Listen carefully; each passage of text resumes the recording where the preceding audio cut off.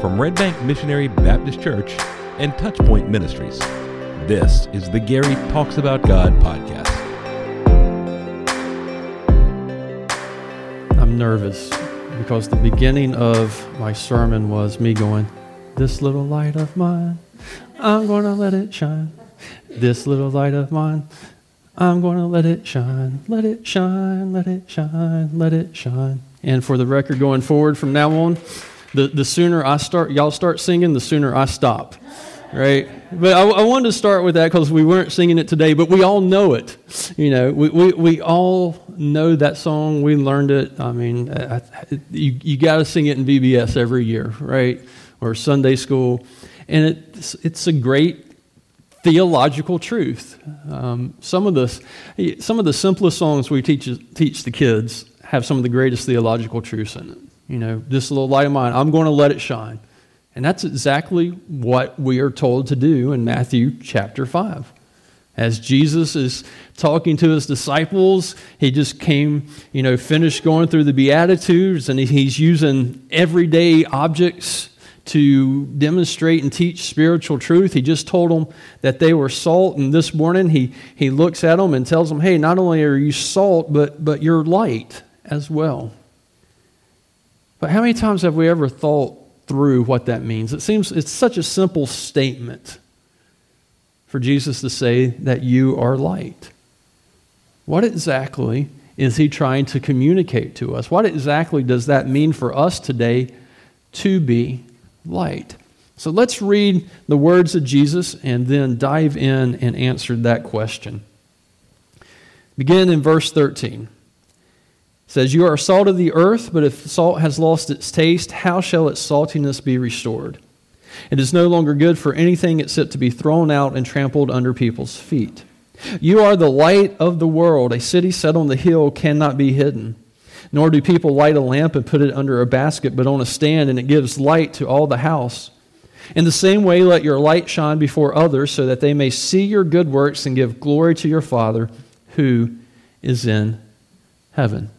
So this morning, let's look at what it means to be light. And the first thing, as Jesus employs that metaphor, is this: we're to be light in a dark world. Okay, well, that's where we have to start. Just as the statement "you are salt" carries with it some presuppositions, so does the statement "you are light" carry some presuppositions as well. And the major one is the world is a dark place. That the world is a dark place. Now, I know that Matthew does not develop this as deeply as John, but when you go and you read the Gospel of John, from the beginning to the end, John discusses the difference between light and darkness. And he says that Jesus is the light. Well, you only need light if it's dark, right? If it's not dark, you don't need light. But we live in a dark world of sin and hostility towards God. And it thrives. We live now in a time where sin and open hostility towards God isn't just kind of on the sidelines. It's front and center and flaunted and for everyone to see. And I think sometimes we forget that, right? We get surprised that the world is a dark place. There was a group of pastors. We were meeting together this past Thursday, and one of the pastors that was there, his name's Gregory Jones. He's doing an incredible work, and he's working in East Winston, a very difficult place. And he says, sometimes people will come with me, and we will go in there ministering to people, and then all of a sudden the people we're ministering to will start to curse or something, and this other person that I'm with, who's with him helping, is just like, he goes, they're stunned. They can't believe what they heard, and it just they don't know what to do. They're frozen. And I think sometimes believers, we forget that the world is a dark place and looks very different than what we're accustomed to. We forget that sometimes unbelievers act like unbelievers. They do dark things because the world is a dark place. And it's a dark place because that is the natural state of man's heart. Jeremiah 17:9 says, "The heart is deceitful above all things and desperately wicked." And then I love it. At the end of that verse, It throws in this little, I don't know if it's a parenthetical or whatever you call it. It says, who can understand? The heart is deceitful above all things and desperately wicked. Who can understand? And the reason I bring your attention to those last three words is because, in my opinion, those last three words validate the truth of the first part of that scripture. Let me prove it to you. Have you ever done something that just was out of character, that was mean, that was sinful, that was evil, and then you look back on it and go, I don't know why I did that? Right? You ever done that? And the fact that we can look back and go, I don't know, or somebody comes up and says, you did this and you really hurt me, and you go, I don't understand why I did that. Well, the truth is, the biblical truth of that is because our hearts are wicked. And what comes out of our mouths didn't just originate in our mouths, but originated in our hearts. And what comes out of our mouths, as Jesus said in Matthew 15:8-20, proceeds from the heart. For out of the heart comes evil thoughts, murder, adultery, sexual immorality, theft, false witness, and slander. So when we do something that we can't understand, it's because it came from in our hearts that are desperately wicked and evil.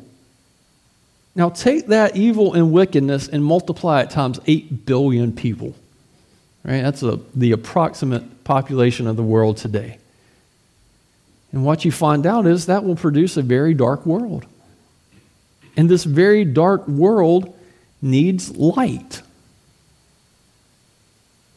And that's what Jesus tells us believers we are. We are light of the world. Again, notice he doesn't say, go become light. He doesn't say, go grow into being light. He just says, you are light. It is an emphatic statement. And what we are called to do is to be the light into the dark world. We are called to be light that goes out and penetrates the darkness.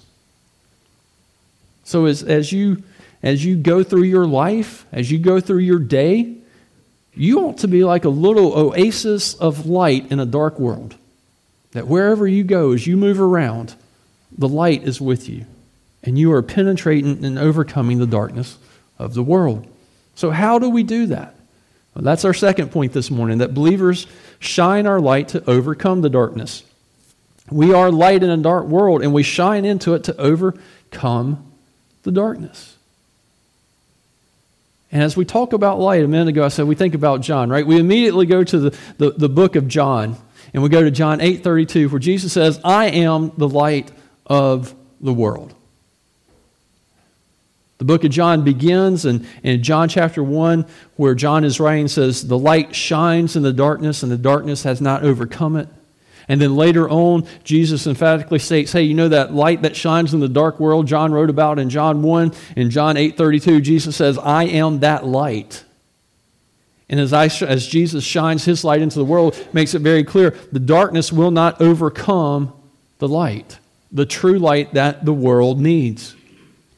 Now, as believers, what has happened is Jesus has called us out of darkness, called us into his kingdom of light, and now he says, you are the light to the world. Just like last week, remember, I told you that Jesus has put restraining influences in the world, marriage, family, government, to restrain evil. And one of the things that he has put in the world to restrain sin is the light that we carry. That we shine light into the darkness. He is telling you, go and be the light. Shine the light of the kingdom and the gospel of Christ wherever you go. 3 ways we do that. Number 1, we illuminate the way to Jesus. All right, we illuminate the way to Jesus. The world does not know the way to salvation. It just doesn't. Right? You can go out and read all the pop psychology, and you can go out and read, and sadly, some cases, pop theology, and you will realize that the world doesn't know. We take for granted we live in the southern belt, or the Bible Belt in the south, that everybody knows Everybody don't know anymore. Right? Again, you hear people say, all religion leads to the same place. That on itself is not true, because just a general reading of world religions don't even validate that claim. Right? I mean, if you go and you read Hinduism or Buddhism or Islam and Christianity and go, do they all say that they get to the same place? And you go, this one goes here, and this one goes here, and this one over here. I mean, even the religions don't support that. Yet the world thinks that way.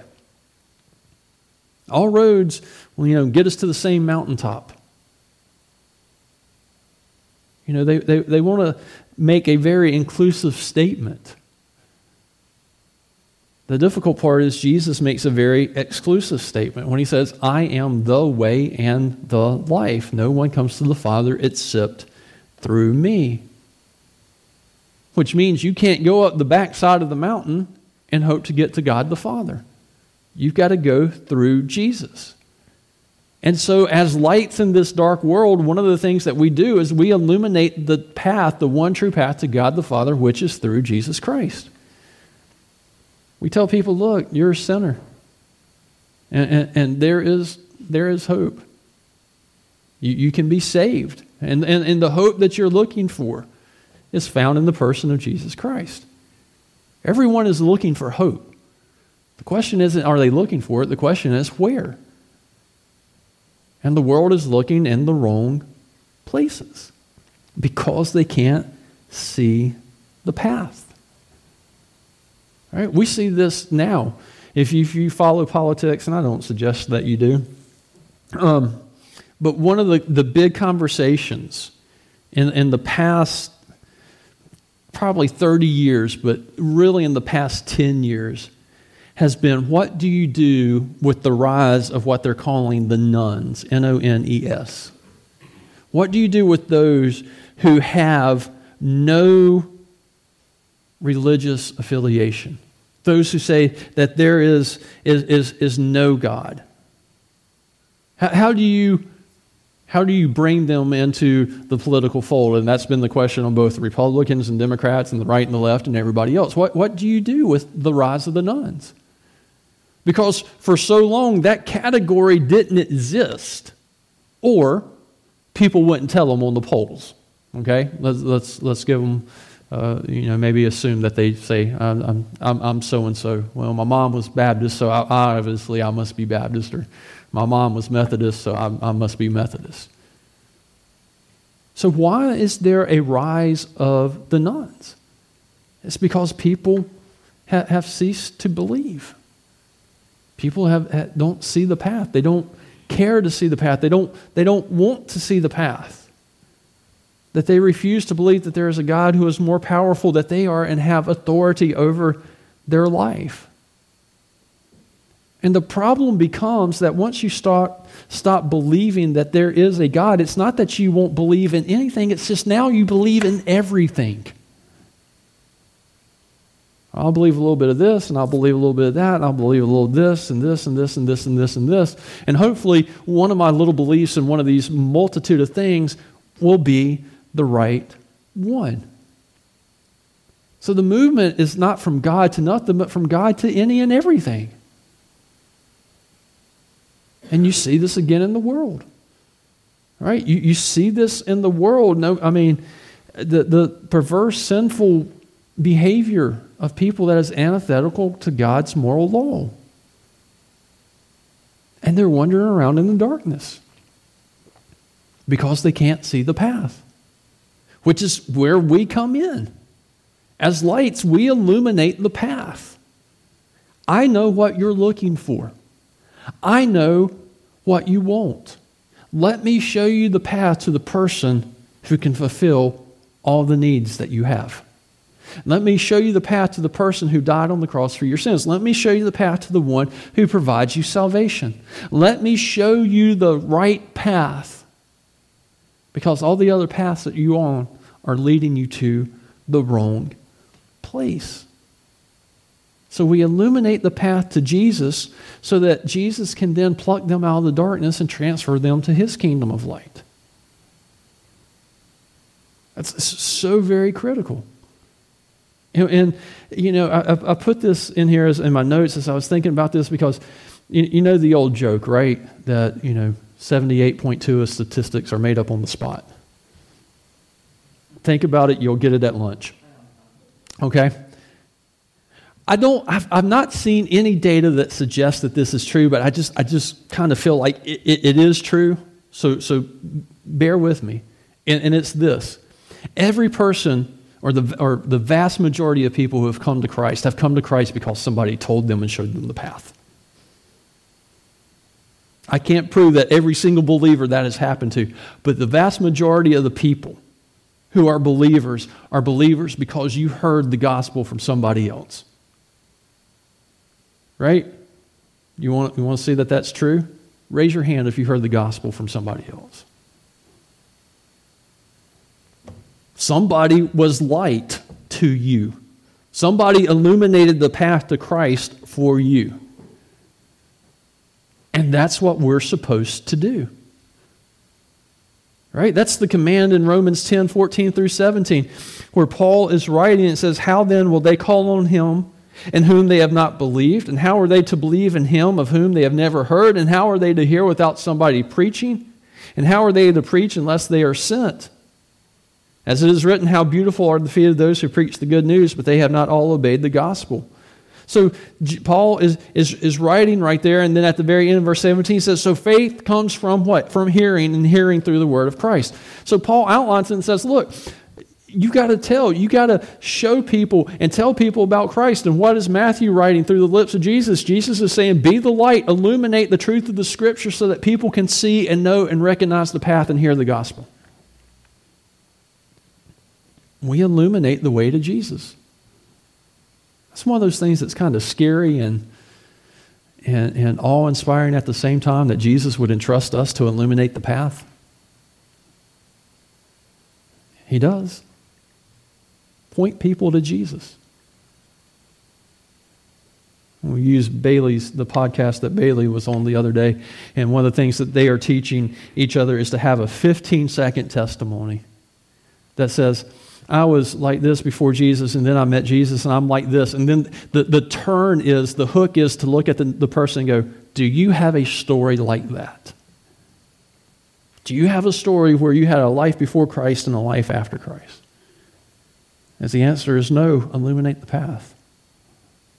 Because that's what believers are supposed to do. Secondly, believers radiate as followers of Jesus. We radiate. And this is a subtle difference between salt and light. All right? Salt, you sprinkle a little bit on the food and it dissolves and it's usually not seen, right?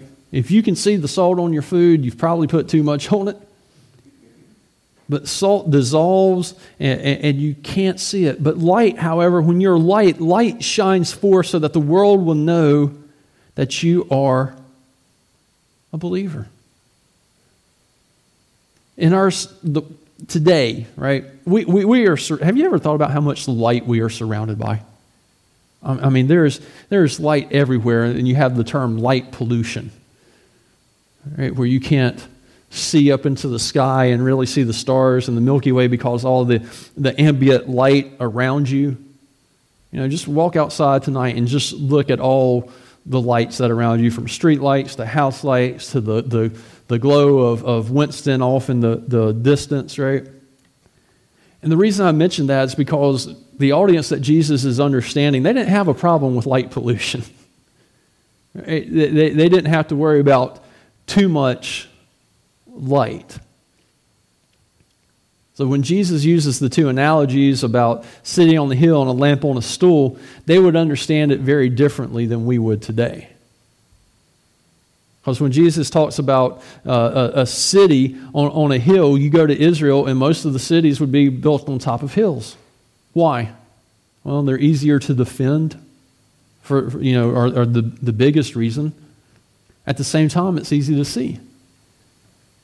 So if you're out in the field pasturing your sheep, you could look up and you knew where the city was. You could orient your directions according to where the city was. You can't hide a city that's built on a hill. If it's built in a valley, you can.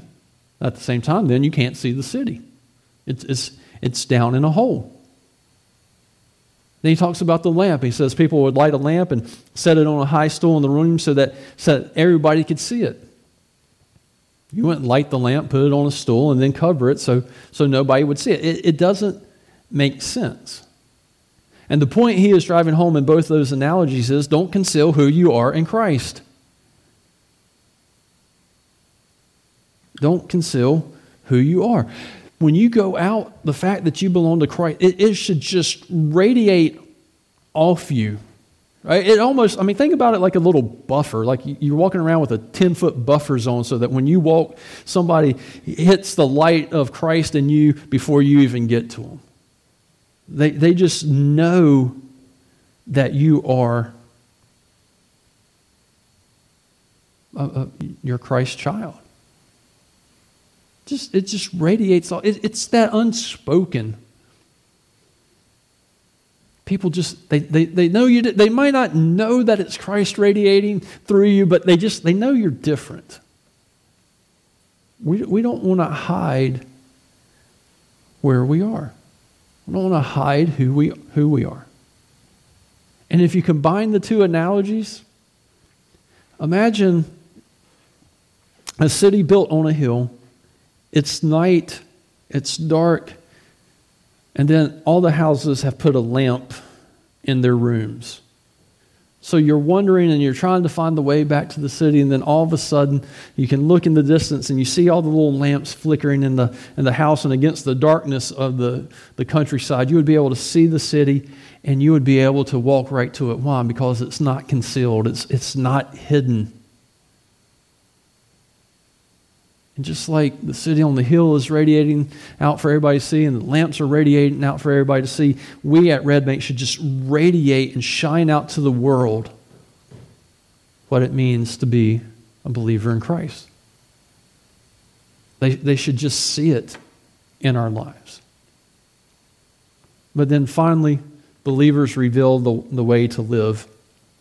And this flows from the second point where he says down in verse 16, that they may see your good works and give glory to your Father who is in heaven.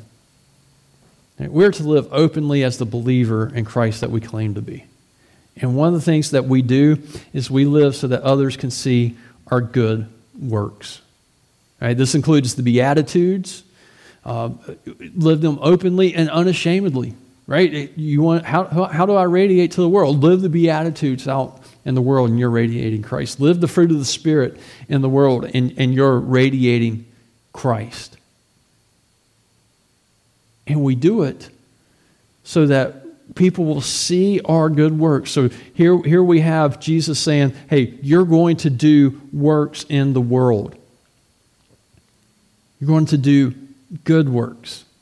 And when we think about good works, we need to understand that in the Bible, that the word good, when it is linked to works, it is linked back to God. Okay?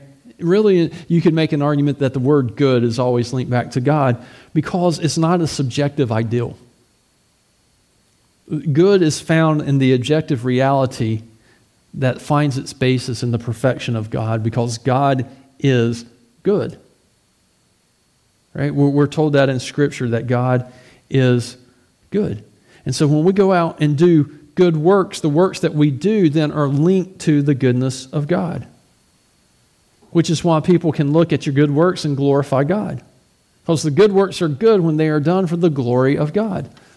The good works are good when they are done to uphold Christ. The good works are good when they point people to Christ. And we don't do the good works to make us believers. We do the good works because we are believers. It is an outflow of who we are. It's another way to radiate light in the world by doing good works in the world. And as they see those good works, it's going to point to Christ. Now, I know later on in the Sermon on the Mount that Jesus warns us against praying and fasting for other people to see. You remember that? He says, don't go in their prayer closet and hide, or if you're fasting, don't put on sackcloth and ash. Don't draw attention to yourself. And that's the key. That's the key difference. Jesus is warning people against religious works in order for others to see them. Right? Remember the story of the widow and giving her offering, and the person who went in before and basically was walking from one end of the temple to the other, waving their tithe check. Here, look at me, look at me, look at me, look at me, look at me, look. Everybody looking, look, no, don't see me, look, right? And Jesus says, don't be like that person. He says, be like the widow who goes and takes the last of what she has and quietly offers it to the Lord, so that the only person who sees is the Lord. That's the difference. If we're doing good works to attract to ourselves, the works aren't good. The works are selfish. If we're doing good works so that people can see our religious piety, then the works aren't good. They're selfish. The good works we do are performed so that people will end up glorifying God. And that's what Jesus says. He says, so that the world, so they will see you and give glory to your Father who is in heaven. They know it's coming from somebody else. And when they see the good works, and then the good works provide an entranceway to what? To radiate and to illuminate and shine the light of Christ into their lives. Because what we're doing is we're living a life of obedience to God, and people see that, and it draws people to God because they want the abundant life that we have, that is demonstrated through our good works. So we're told to go out and reveal the way to live for the people around us. But then finally, Jesus reminds us at the very end that we must not hide our light from the world. All right? We must not hide our light from the world. Let your light shine before others. Let it shine. All right? Sung that song, this little light of mine, I'm going to let it shine. Why? Because that's what light does. Right? What does light do? Light shines. And when Jesus says you are light, you don't have to light it, right? You don't have to trim the wick. You don't have to fill up the pot with oil. You don't have to, if you got a house with a what is it called, a slider, where you can adjust it, a dimmer, you don't have to adjust the slider. You don't have to worry about it going out. Right? You didn't start it, and neither can you stop it. But we can hide it. And Jesus warns us to not hide our light. Now think about that. Think about it for a minute. He tells us that we are light, which means that when you leave today, you can't not be light. You can't go to work tomorrow. You can't go to the mall later this week. Do people even go to the mall anymore? I don't know.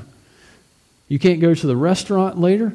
There is nowhere you can go where you're not light, because you are. The only thing that you can do is hide it. The only thing that you can do is to hide it.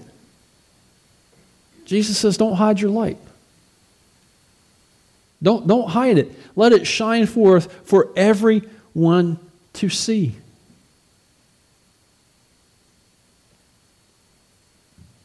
And the interesting thing about light is it doesn't take a lot of light to overcome the darkness. Now, I know, again, we live in a society where you walk into the kitchen, and if you're like me, in our kitchen, we got 2 LED circular lights up there. You turn that on in the middle of the night, and it's like, it's bright. You can see everything. We all have those big, powerful lights in our house that overcomes the darkness. But you know what else most of us also have in our house that overcomes the darkness? A little 4-watt, 16-lumen nightlight that will light up the whole room too. Light up the hallway.